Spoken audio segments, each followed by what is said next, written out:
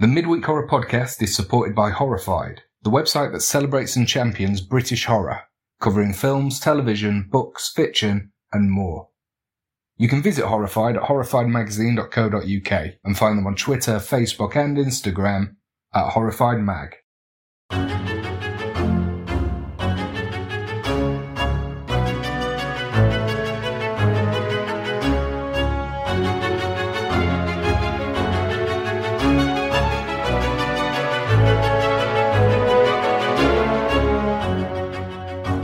This is the Midweek Horror Podcast with Hannah Fox and Ellis Reed. It's beginning to look a lot like Christmas everywhere I go. Oh, the smooth sounds of us. Well, that'll be the next thing. Start a band. Oh, definitely. I got a new ukulele, actually. Oh, did you? Very nice. Yeah, it's one size up. It's called a concert ukulele. It's lovely, actually. How is it different? Just bigger? Just a tiny bit bigger. Nice. You'll have to give me a rendition of something at some point. Oh, yeah. Definitely. I can play Mary's Boy Child. Oh, classic. Bit of Boney M. Nice. Do you want to kick us off? Let's do our little hello. Yeah.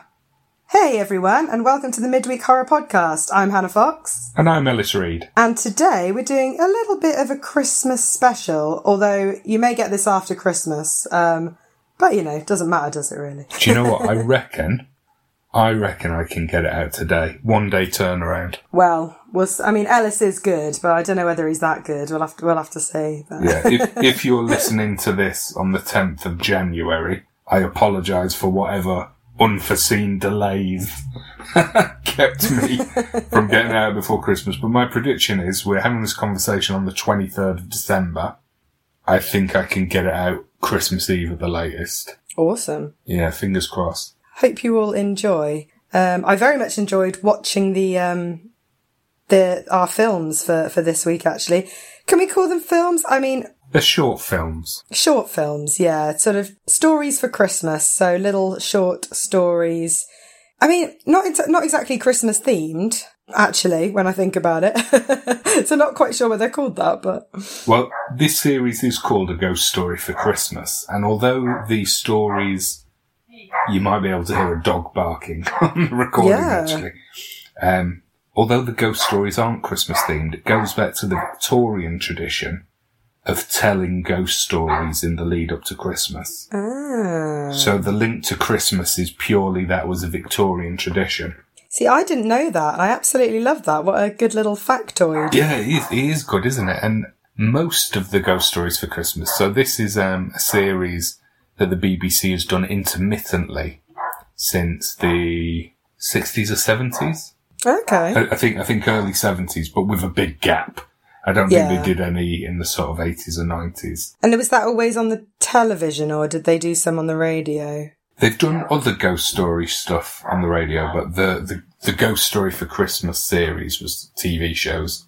Oh, okay. Typically sort of 30, 40 minutes long.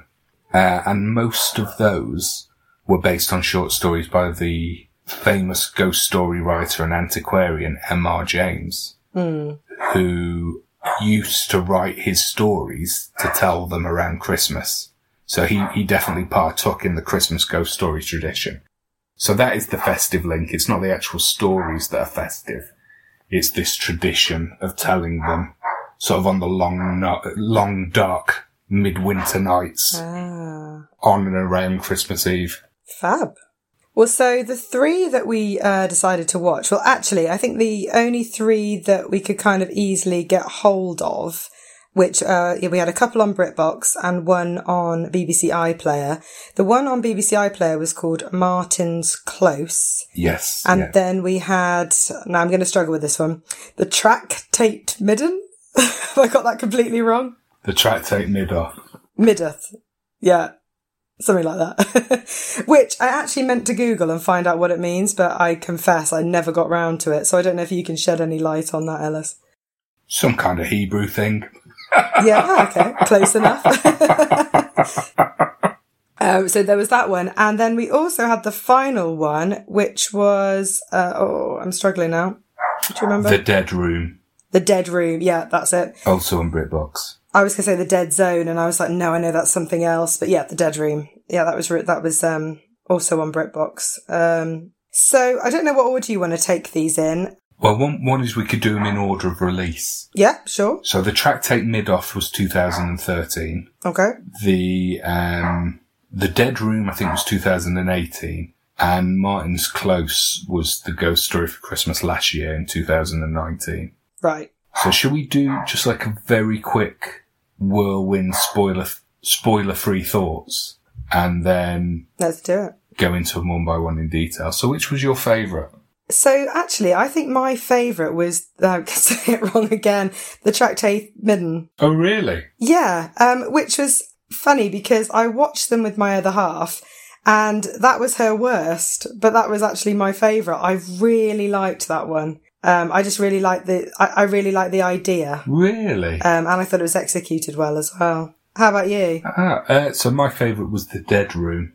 I think that was her favourite as well. Yeah, I really like the Dead Room. And we will get into... So basically, the Tractate Middoth. One thing I will say, the things I found weak about that were problems with the source material. Oh, okay. It is a very faithful adaptation of the original story. And it's not one of M.R. James's best stories. So I'm not slagging off the adaptation at all. I actually really liked the sort of style and presentation of it. I just thought it was a bit of a weak story. See, I thought actually that The Dead Room was a weaker story in that I sort of thought it wasn't a very sort of unique story. I thought, well, I enjoyed it. I thought it was a great little special, but I just feel like it wasn't anything, there wasn't anything mind blowing. Whereas with the Tractate Midden, I really can't say that. I've got real issues with that. I don't know why, it's not that hard. But with that one, I really like the idea, of this kind of, I don't think it's spoiling it too much by saying there's, in the story, there is a sort of old manuscript and it's kind of hinted at that it might be cursed or, basically all the characters in it want to get hold of it, but weird things keep happening. And I just thought that was really interesting and I thought it was quite scary as well. Do you know what then you would love? Have you actually read M.R. James's stories? I haven't actually, no. I think you would just love his whole style of story writing because that is quite a classic Jamesian device, some dusty old, it's not always a book, it'll sometimes be some kind of relic. I think because he was an antiquarian, a lot of his stories have that sort of vibe about them. I mean, I love all that stuff, so absolutely, I'll have to look that up. Yeah, well, they're all in the public domain now. Oh, okay, cool.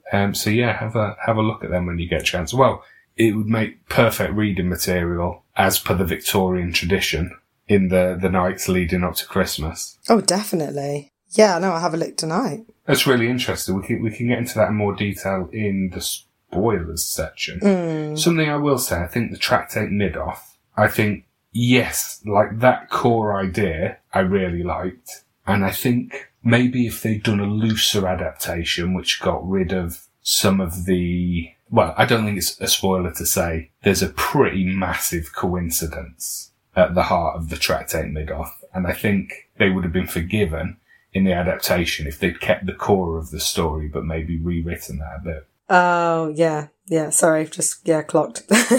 So one of my favourite of the modern ghost stories for Christmas is the remake they did of Whistle and I'll Come to You. Oh, okay. And actually, the first time I saw that, I was just... Well, it's a very loose adaptation to the extent where they removed the most iconic element of the original story and the original adaptation, which is a whistle that somebody finds and blows. So when I was watching it, I was just thinking, hang on, this is wrong. Where's the whistle? And when it ended, I was like, that's not right. There was no whistle. But actually, once I've had time to digest it and think about it, I think it's actually a really good ghost story in its own right. So I don't mind it when they play fast and loose with the source material. And I think they could have actually improved the story of the Tractate Middoth and we can go into why. Should we have our jingle? Should we have our spoilers jingle? Let's do it. Okay. Is it going to be a Christmas jingle? Oh.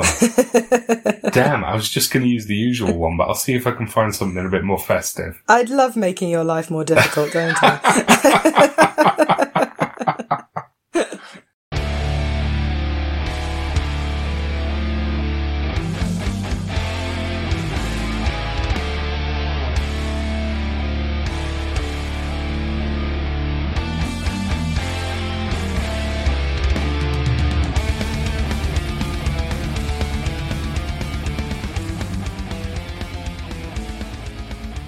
So the coincidence that bothers me.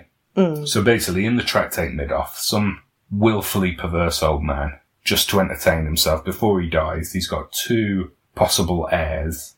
He leaves everything to one of them, but then he also writes a will leaving everything to the other one, and sets her the challenge of finding this will. And he's basically concealed the will in an ancient Hebrew tract called the Tractate Middoth. Now, the big coincidence to me is the fact that the guy who works at the library, so that the first person, the person who's inherited all the money, has worked this out, and he's trying to get hold of the Tractate Middoth to destroy the will so it can't come to light and make him give the inheritance to his rival. And the main character is a librarian at the librarian where this book is held.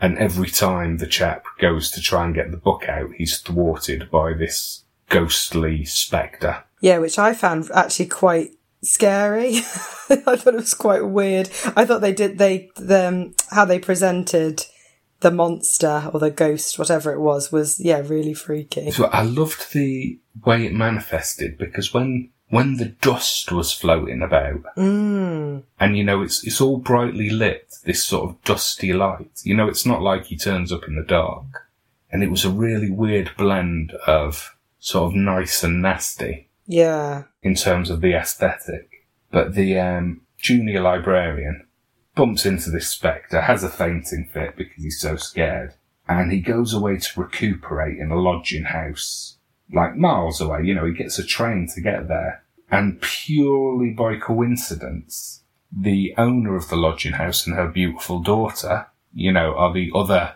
potential heir who want to find where the will is hidden. And that's a coincidence too far for me. Do you think it is a coincidence, though? Or do you think the book is sort of... Because it was interesting that you thought that, because I was thinking that the book was kind of drawing all these people together. Because obviously the book is, possessed in some way or cursed, whatever you want to call it. And I thought the reason that he happened to go and stay at that guest house where the other possible heir to this guy's fortune was living as well. That's what I took from it. So some kind of supernatural agency brought them together. Yeah, like it had pulled them all together. That's what I thought. But if it was a coincidence, I agree. That's a bit... Yeah. That's a ridiculous coincidence, yeah. So I'd be interested to know. But to be honest, other stuff I thought was a bit weak with the story. If he just tucked the will inside the book, that would have made some sense. Like just a little piece of paper hidden between the pages. Oh, okay, yeah. It actually looks like he's had a special custom edition made where the last will and testament is hidden within the text in a novelty typeface that looks like superficially like Hebrew characters until you read it upside down or use a mirror to see it upside down. Yeah, he's had it published into the book, hasn't he? Yeah. How does that happen? Because it's not like now. You can't go on 1000freefonts.com and look for novelty fonts that look like Hebrew characters. He's had to do a lot of work to make that happen. True. I think, though, if he was rich, it wouldn't take that much to get it published. And if you think about it, like Da Vinci used to do a lot of that sort of stuff, didn't he? So you'd put things in a mirror and they would read something else. So I suppose they had like ways of doing it. But yeah, I mean, it would have taken a lot of work. Yeah. Like, it's not something you could knock up in an afternoon. And also, like, what an annoying old man. Yeah. Like, what is the point? What the hell was the point I could never quite understand why. I mean, I think you just have to take it that he was just a nasty old weird man, but pointless, really. He was just a dick, basically. Yeah, basically. And a massive dick to the woman as well, because like he was like, oh, I'm going to give, I don't like my nephew, but I'm going to give him all my money, and you might get it if you manage to, you know, find the will and crack this code and, you know, God knows what else. So I was like, oh, you know, obviously hated her more. Although, so do you think the Spectre was him? Ah, that's an interesting theory. Maybe because he was like a demon, because he was supposed to have been a bad guy, wasn't he, in his life? So maybe he just went to hell. Yeah, he certainly wasn't an angel. But if that was him with the horrible sort of rotten face with all the spiders coming out of it, then he was actively thwarting the nephew's attempts to find and destroy the will. True. So maybe he was rooting for her. Yeah, that's true, actually. But, you know, all these oddities, that is what the story is. So it's... Yeah. As an adaptation of that story, whether you like it or found it stretch credulity a bit, it's a very faithful, high-quality adaptation, you know, nice visuals, especially considering I think it was BBC 4. Yeah. And I think... I don't know, I think you sort of said they kept quite true to the story. I'd never read the story, but it didn't seem like they tried to adapt it too ridiculously. You know, it sort of felt of the time. Like, I liked his mate, who's sort of very much like smoking his pipe and going, hello there, old chum. Yeah, yeah. And they're all, you know, hanging out in this, like, was it Oxford Library or something like that? I quite like that kind of, I don't know, I don't even know what time it would have been necessarily. Maybe like, would it say 50s? It was set in the 50s, so they brought the time frame forward from the original, because that's too late for M.R. James. But it's still got that sort of vintage. Exactly, yeah. It's still believable, you know, no one's got their iPhone there or anything, you know, it's nice. It still feels like it's an older story. So actually, one thing I will say is it sounds like I'm shitting on it a bit. Purely, I'm just explaining why I didn't like it as much as The Dead Room. As soon as it started and people are riding around walking around or driving around in their vintage cars or riding around on bicycles, I sort of fell in love with it. That's exactly what I want. Yeah. That's what I want as well. I love an old library and, like you say, pipe and a vintage car. That's what I'm here for. Definitely read M.R. James's stories. Yeah, I'll definitely get on that. They sound pretty good. Certainly up my street, I think. Yeah. I was going to say, actually, and I, again, meant to double check this, were they all adapted by Mark Gatiss as well? Because I've always enjoyed his stuff anyway, like Inside Number 9, League of Gentlemen, those sorts of things. I like his kind of like dark humour, and the way he tells a story. But I, like I say, I enjoyed all of them. So I was thinking if they were all his, that would make sense to me, because he's very good. He's certainly done the recent ones. But, like I say, this series stretches back decades. True, yeah. But Mark Gatiss is a big fan of M.R. James and all the old classic ghost stories. Right. So I think for him it's a bit of a hobby horse. He's also, he's done stuff on Radio 4, like he played the Man in Black who introduces short, dramatised ghost stories. I think he's done a documentary about M.R. James. So he's like a super fan of the genre. Ah, okay. What stars rating would you give the Tractate Middoth? So I have to be honest, for me it was a 5. I really enjoyed it. Yeah, I really enjoyed it. I think it was just very much up my street, like we were talking about. You know, I like sort of older, ghost stories. I liked the thing about the possessed book.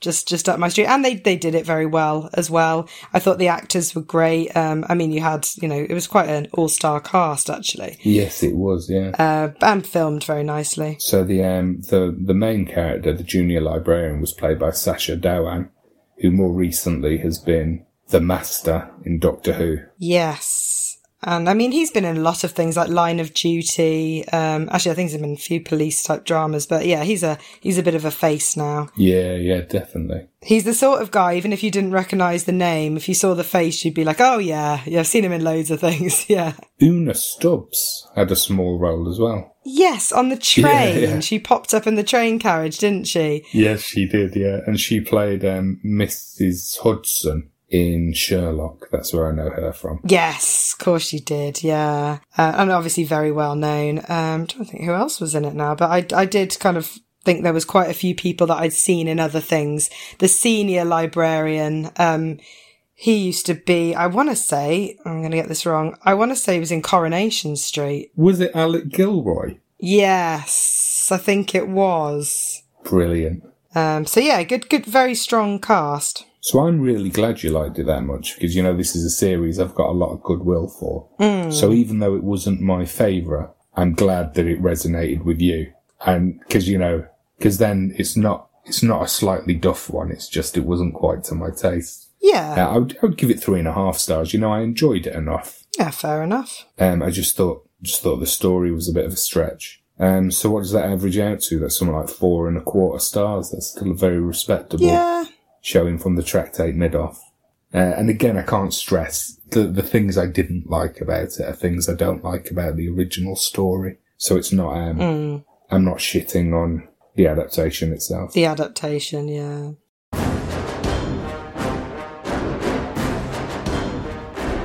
So next up was The Dead Room, which I really liked, and you didn't like it as much. So what did you think about this one? I enjoyed it. I mean, again, great cast. Simon Callow was kind of the main character in this one. He's always good. His voice, I think his voice is fantastic.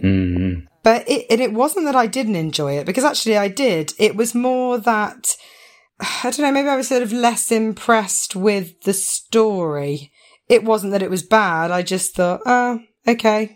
So obviously he's this sort of radio presenter who's been doing it for a long time. Would you call him a radio presenter, more of a sort of storyteller on the radio? I don't know if there's a better word for him than that.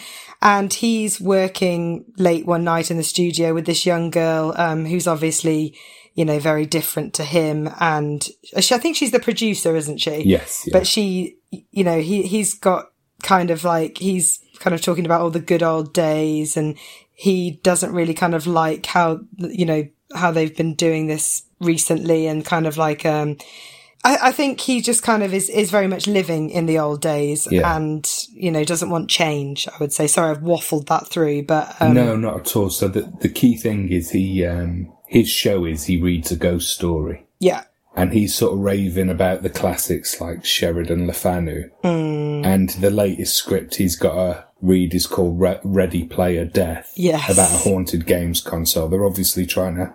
Which actually sort of mirrors a bit what they're doing with this episode, because after so many adaptations of M.R. James's story, they're now doing a story set in the modern age. And he's sort of there huffing and puffing about how the old ghost stories are better. But, sorry, carry on. So he's obviously kind of not particularly happy with how things are running.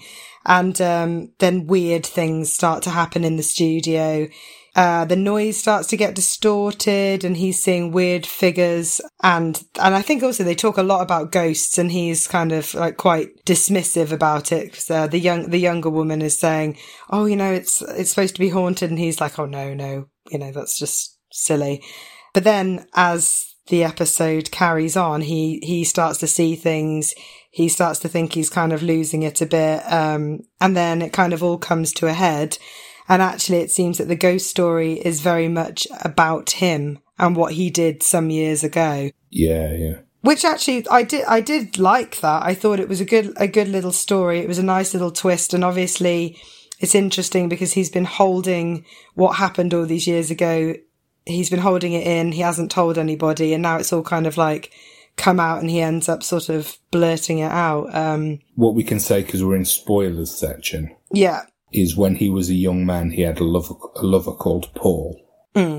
When he's telling this story to the producer, he originally says, he went for a swim in the reservoir and he drowned. That's it, yeah. And the twist is revealed at the end that Paul was going to expose their relationship, which would have been ruinous for him at the time, back in the 70s.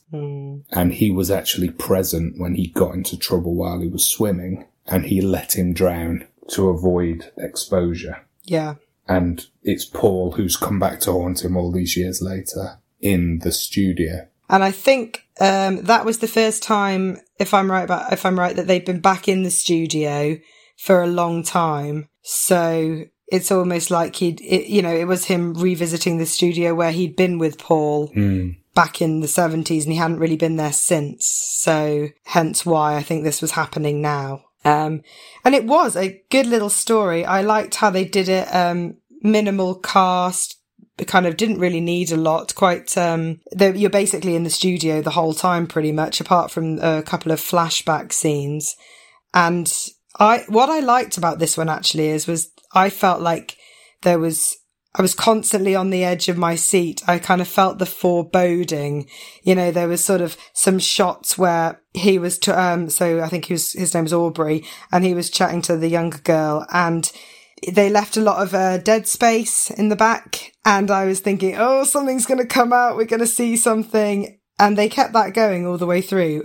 So I was quite gripped. Yeah, it's such a small, it would work great as a stage play, such a small production, but they really did a lot with just how they showed the set. It had a sort of spooky, empty feeling. Yeah. One thing I loved about it, because so much of the runtime was Simon Callow recording his ghost story. He was so good at reading ghost stories. Oh, yeah. Yeah, it was really dripping with atmosphere.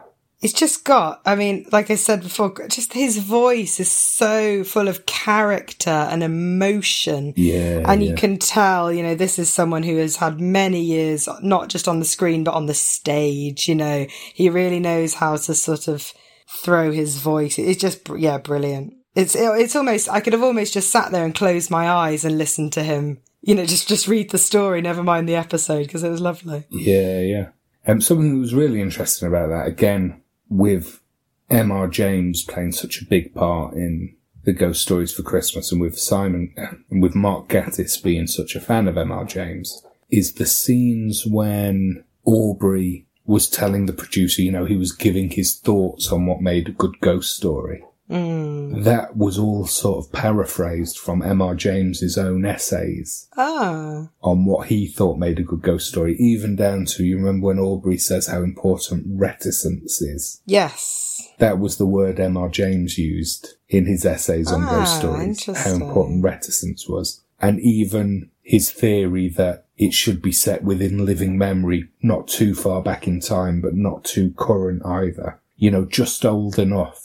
That again is one of M.R. James's suggestions for what makes a good ghost story. So that was really nice to hear, actually, because it... a nice little touch. And again, no, I didn't know about that, so that's nice. Little Easter egg for M.R. James fans. Yeah. I guess you just didn't find the ghost story itself that surprising or novel. Yeah, I think that was all. But like I say, I enjoyed all three of them. So for me, it was just my least favourite of three stories that I really enjoyed. It's not, if I'd been watching that and then some other stuff, that might have been my favourite. It's just, yeah. Stars rating, I would give it 4.5, I think. What would you give Dead Room? I would go with a 4. Oh, really? Yeah.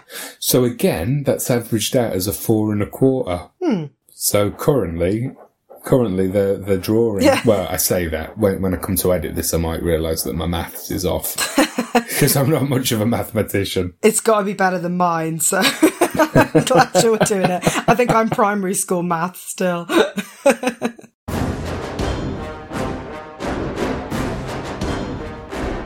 And then the third and final ghost story was the one that came out last year. So this is still very much, it's not every year, but they're still doing these. I don't think there's one this year, actually. I'll have to look. I haven't seen anything advertised. You would have thought they would have put it on by now, but I'm not certain on that. They might put it on Christmas Day or something. Who knows? Do you know what, though? They're not that widely advertised, because, the ones the last 2 years passed you by, because they tend to put them on like I say, BBC 4 or something, they turn up on iPlayer. But yeah, that's true. And I wouldn't have known about the one on BBC iPlayer if you hadn't have told me about it. I wouldn't have even seen it because you did have to search for that a bit. Yeah. So, yeah, you might be right there. Although they're showing one of them again this year. They're re-showing, I think The Dead Room is on again this year. Oh, okay. Yeah.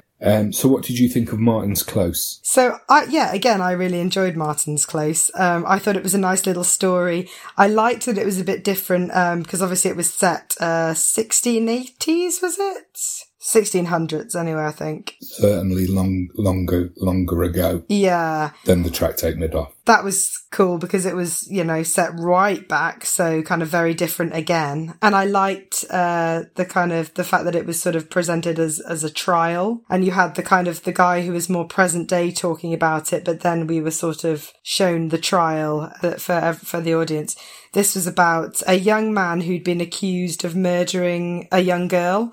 Basically, he'd met her at a party, and she had some learning difficulties, and he'd basically taken advantage of her and, made her think he was really into her, and she'd started following him around. He'd got bored of her, and then it appeared that he had murdered her. They'd found the body, and this was the trial to work out if he had murdered her or not. So that was quite interesting, and you're not really sure whether he has and what's going on. And I quite like that there's a bit of humour to it as well. Like, the judge is quite amusing, and he's sort of having a laugh with the courtroom and the jury.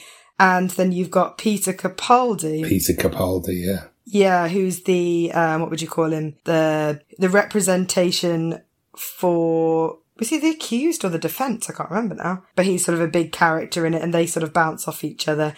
I just thought it was quite nice. It was a quite different, again, a good cast. I enjoyed it a lot. I think I would put this between the two in terms of how much I liked it. Yeah. Same for me. Are we both going to give it 4 1/4? Probably, yeah. Why wouldn't we? Come on. The scene at the end where the defendant actually sees the ghost of the murdered woman. Yes. When he looks across the courtroom. Yeah. That's a good scene. Yeah, that was quite freaky, wasn't it? And in fact, that's interesting because in all of these 3 stories, they do see the ghost, if not at the end, at some point in the story. And it's usually a kind of horrible spectre, isn't it? In fact, it was in all 3. So that was a bit of a kind of running theme through these. I don't know if that's the same with all of them, but certainly with these 3. My favourite spectral manifestation in a ghost story for Christmas is Lost Hearts. The special effects would be a bit creaky by modern standards, but I think it's very effective. So we will definitely have to make sure we watch that one next year. Definitely. No, that sounds good. Did you also notice that one of the women who was giving evidence was the woman that used to be in the Philadelphia adverts? No. Really? Yeah, I was like, where do I know her from? Yeah, Philadelphia adverts, probably in the 90s or something like that. Was she like the sort of angel on a cloud? She was the one that was the tavern owner. Oh, sorry, no, I meant in the Philadelphia adverts. Oh, sorry. To be honest, I was thinking... Who was on a cloud? But I thought maybe I just missed a bit. Yes, yeah, that one, yeah. So I don't know. What are you going on about, Ellis? Yeah. I do. So even though as a ghost story and as a production, I've said I like the Dead Room. I do really like when they make these period ghost stories under the Ghost Story for Christmas banner. Me too, yeah. Yeah. I prefer the period stuff to the modern day, definitely. It'd be interesting then, so I'm really keen for you to see the 2010 version of Whistle, and I'll come to you, because A, it's set in the modern day. Yeah. So I want to know, is it another Dead Room for you? Do you just not enjoy it as much as the others? Okay. But also I think one of the reasons it's controversial, and one of the reasons why I was a bit underwhelmed by it the first time I saw it, is how much it departs from the source material. But if you're not familiar with the source material, okay, and you come to it cold, not knowing anything about the story, I'd be interested to know, just judged on its own merits, how much you like the story. Yeah, that'd be interesting. And I think the end of that is really scary, actually. Oh, Okay. Yeah, I think more scary than the... Whistle and I'll Come to You, did you say that one? Yeah, and you'll be able to find it on Amazon. Okay. You might have See to if I pay can hunt that down. a quid or two Ugh, for it. God. Yeah, I don't... Can't afford that, come on. I think I can stretch. I don't think it was included for Prime members. Ah, okay. But it's definitely on there. That's how I've seen it. Yeah, be really interesting. That's your homework, Anne. Okay. Have a watch of that and let me know. Report back. Yeah, excellent. So this is our 10th episode, by the way. So this is being a Christmas special. Ah. It's quite a nice way to end. We could call this the end of Series 1. Yeah, going into double figures. Nice. Yeah, definitely. What else can we say about Martin's clothes? The girl with learning difficulties had a sort of physical tic, didn't she, where she flapped her hands? Oh, like a goose, he says, doesn't he? He describes it like a goose. Yeah. Which actually, when she did it, she did a good impression of a goose, I thought. Yeah. And the award for looking like a goose goes to... I really love the end, where he's going away to the gallows. Oh, yeah. And from behind you see the ghost of Anne. She's going to watch him. Do I remember correctly? She's following the crowd who are going to watch him getting hanged. And sort of she flaps her hands, doesn't she? And I liked that they'd kind of gone to the details of things where they were sort of saying, oh, there's a piece of land away from the village which has, never been built on, and they call it Martin's Close, and that's where he was hung. And for a minute I was going to look it up, and I was like, no, that can't be real, it's a story. But it was a nice little it was a nice little attention to detail, I like things like that when people have thought about it. There probably is a Martin's Close somewhere in the UK, like a cul-de-sac in Soley Hall or something. Yeah. Bound to be. So I probably would have just been looking on Rightmove all day. Excellent. Okay, so what stars would you give this one? I think a 4.25 if you want. Okay, let's both give it a 4.25. So it's a very honourable 3-way draw. Definitely. Between all 3 of our ghost stories for Christmas. And I think it's nice that we had favourites, and then we both kind of liked Martin's Close in the middle, and obviously it was something for everyone. Yeah. But we didn't kind of think one was awful or anything. We just had different favourites. I'm quite happy to say, that wasn't my favourite, but I'm glad it was somebody else's favourite.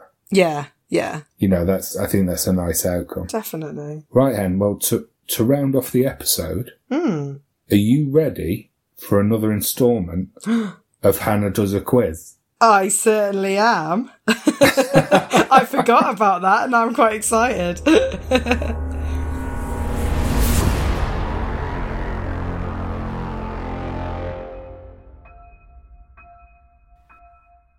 Okay, so the format of this quiz, I've not been very imaginative. That's all right. It is exactly the same format as last time. Nice. Well, I enjoyed that one, so, why change a winning formula? We basically have a list of films, some real, some made up, that have punning titles, and they are all Christmas horror movies. Oh, classic. Okay. So, are you ready to hear your first film? I'm ready.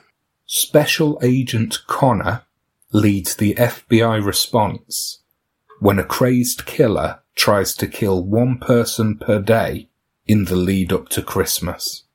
The name of the film. Do I try and guess the name of the film? So, The Advent Killer or something like that?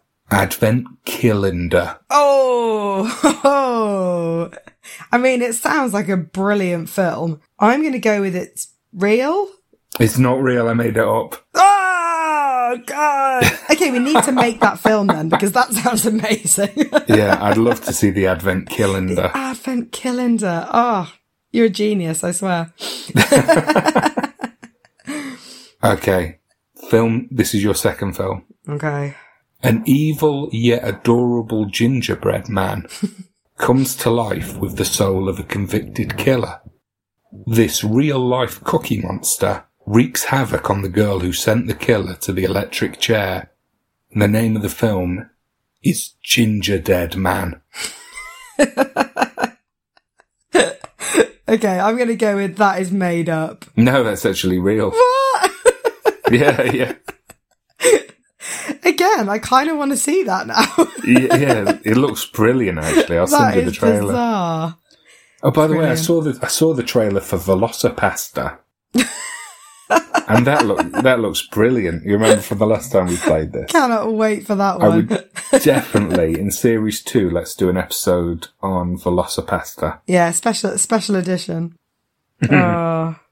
Okay, film number 3. Okay. On Christmas Eve, a wicked AI goes rogue and raises an army of androids, planning to launch all the nukes at the stroke of 12.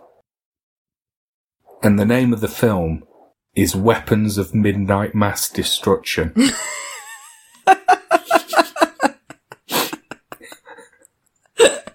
I absolutely love that. Someone's thinking outside the box with that one. I'm going to say that is false. Yeah, I made that up. But I love it. Oh, that's brilliant. Okay, film number 4. Yep. As North Pole Employee of the Year, Pickles is invited to join Santa for a Christmas Eve ride-along. When he sees real children for the first time, he's appalled by how spoiled and ungrateful they are, and embarks on a brutal killing spree. And the name of the film is Elf Mutilation. I'm going to say that that's true. No, I made that one up. Ah! Oh, it didn't get a laugh either. No, it was more that I was trying to think whether that would be one of yours. And I thought, no, I don't know. I think that's a true. Yeah, no, sorry. Yeah, that one bombed, didn't it? That's all right. I'll leave it in to pad out the runtime. To be honest, I think I was still recovering from Weapons of Midnight Mass Destruction. Okay, I'm going to do this next one as a double bill. Okay. Because one film is a sequel to the other. Ah, okay. So the first film, I'll read both descriptions and then give you both of the film titles. Film number 1. In the sleepy town of Paradise Falls, a troupe of carol singers are picked off one by a masked stranger in a gold crown. And the synopsis of film number 2.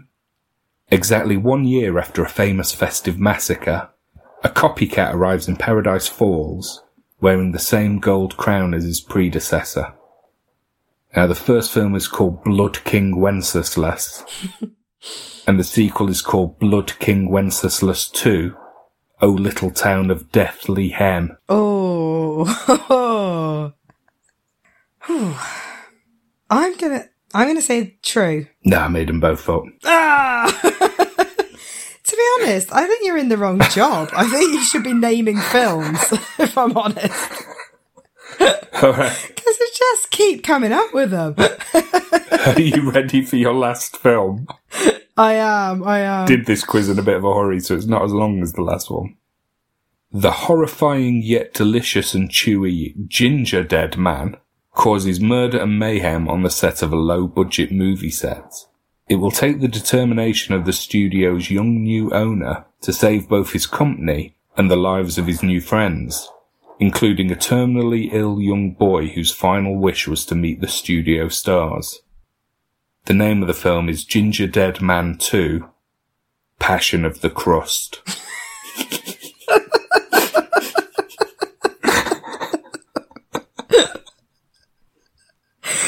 Oh my god. Sorry. Okay. I'm gonna say you've made that one up. No, it's real. Are you serious? Passion of the Crust. Oh my god. I wouldn't have even thought they'd want to use that, you know. Yeah, no. It's a bit, I mean, Passion of the Christ was a bit meh anyway.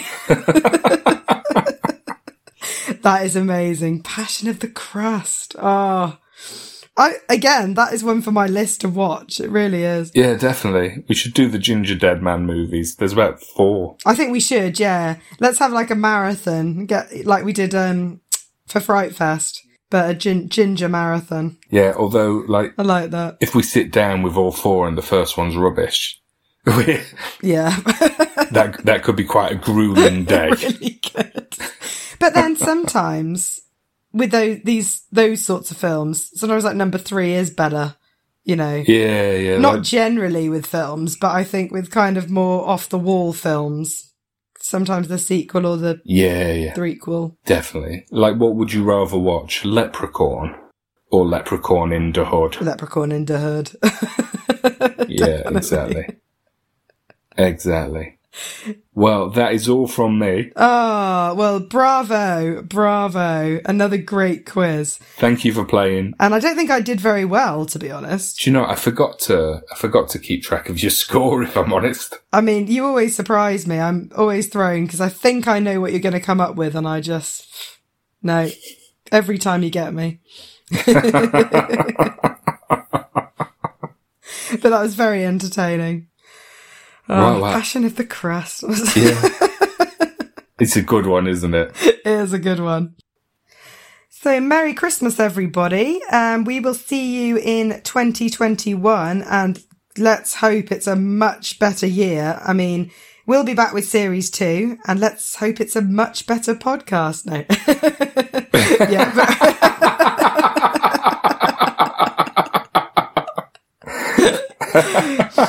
It can't be much worse. It can't. Yeah, well, very Merry Christmas and Happy New Year to the listeners at home. Both of you. All 2 of you. Yeah. Hey, Mum. Hey, Adam. And also a very Merry Christmas and a Happy New Year to you as well, Han. And to you, Alice. And hopefully see you in the flesh in the new year. Yeah, fingers crossed. Well, thanks for joining us, everyone. Tune in next time for more Midweek Horror. Don't get scared now.